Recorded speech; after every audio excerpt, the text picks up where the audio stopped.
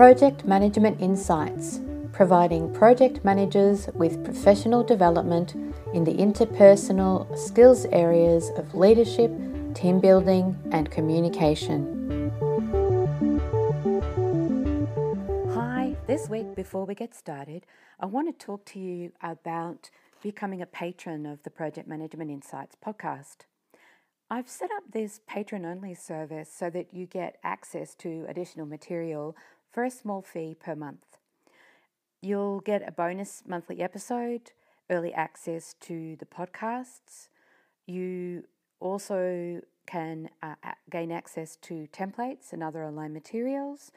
And there's also an option to participate in a monthly live stream Ask the Expert session.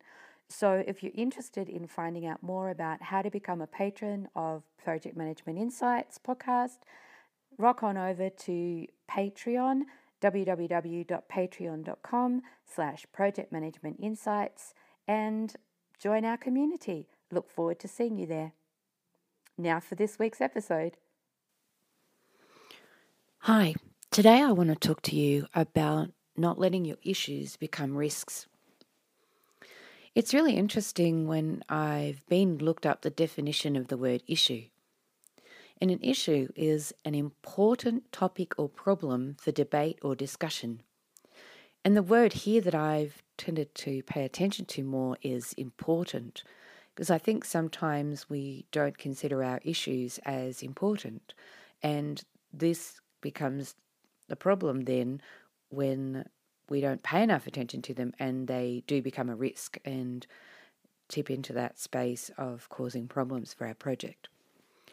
So in my world, an issue is another name for a potential problem. And as we know, the whole idea of delivering our project is about getting from, a position of where things were to the new place of where we want things to be without there being any problems, or being able to solve the problems as we go along this process of what we call a project. So the best thing you can do then is to monitor these issues. Keep track of them and investigate them so that they don't become a problem, a real problem. So treat your issue as if it's a friend.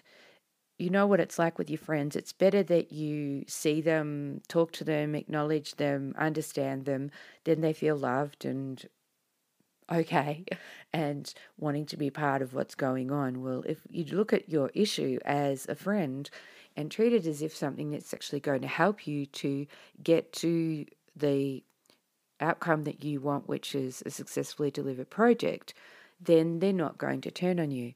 They're not going to become that big problem that is going to cause your project to be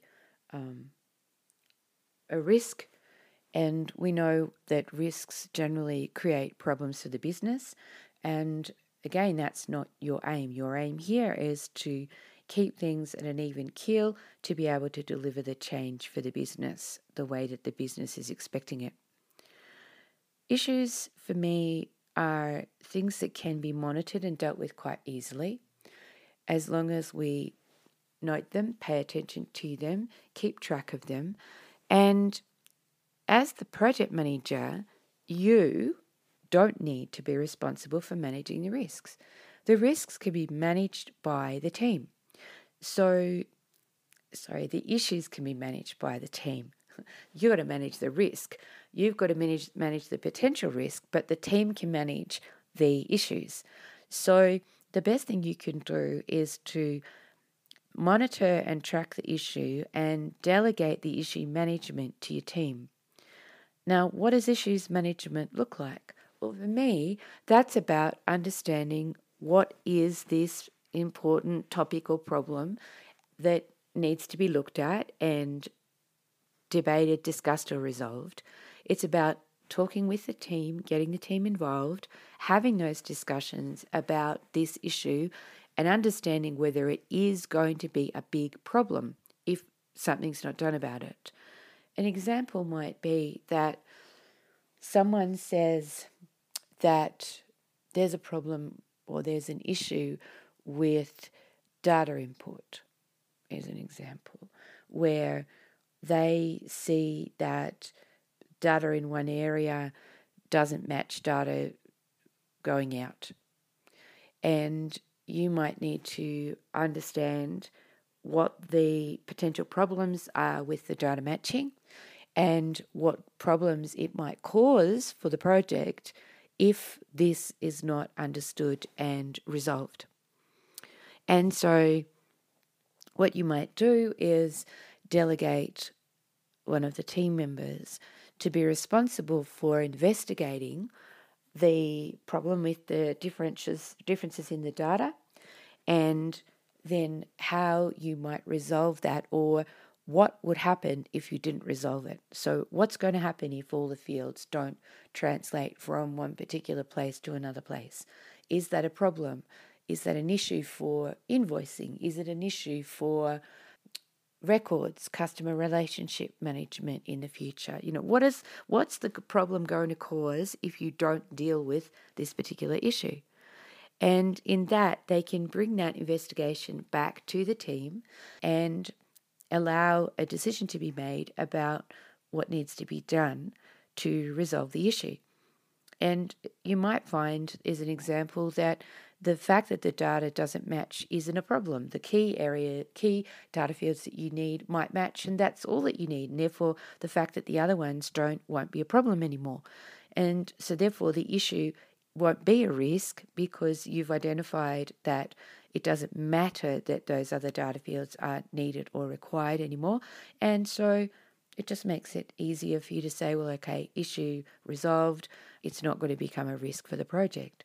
Whereas if you weren't to go and investigate that, and then what you find is that those particular data fields that don't match are absolutely critical to a financial aspect or a customer relationship management issue for the business, or customer relationship for the business, then you've got a huge problem, and it could resolve or could turn into a potential legal risk for the business when the data is not in the right place where it's needed to be for legal reasons.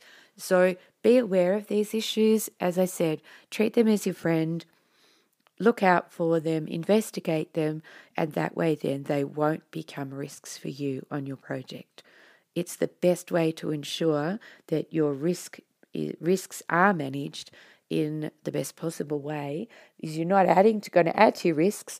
You're actually going to be ensuring that you have less risks overall for your project. Okay, that's it for today, and I look forward to next week. Thank you for listening to this Project Management Insights podcast. Be sure to visit projectmanagementinsight.com and sign up for our monthly newsletter or to receive updates on upcoming training. You may also find mentoring offers there.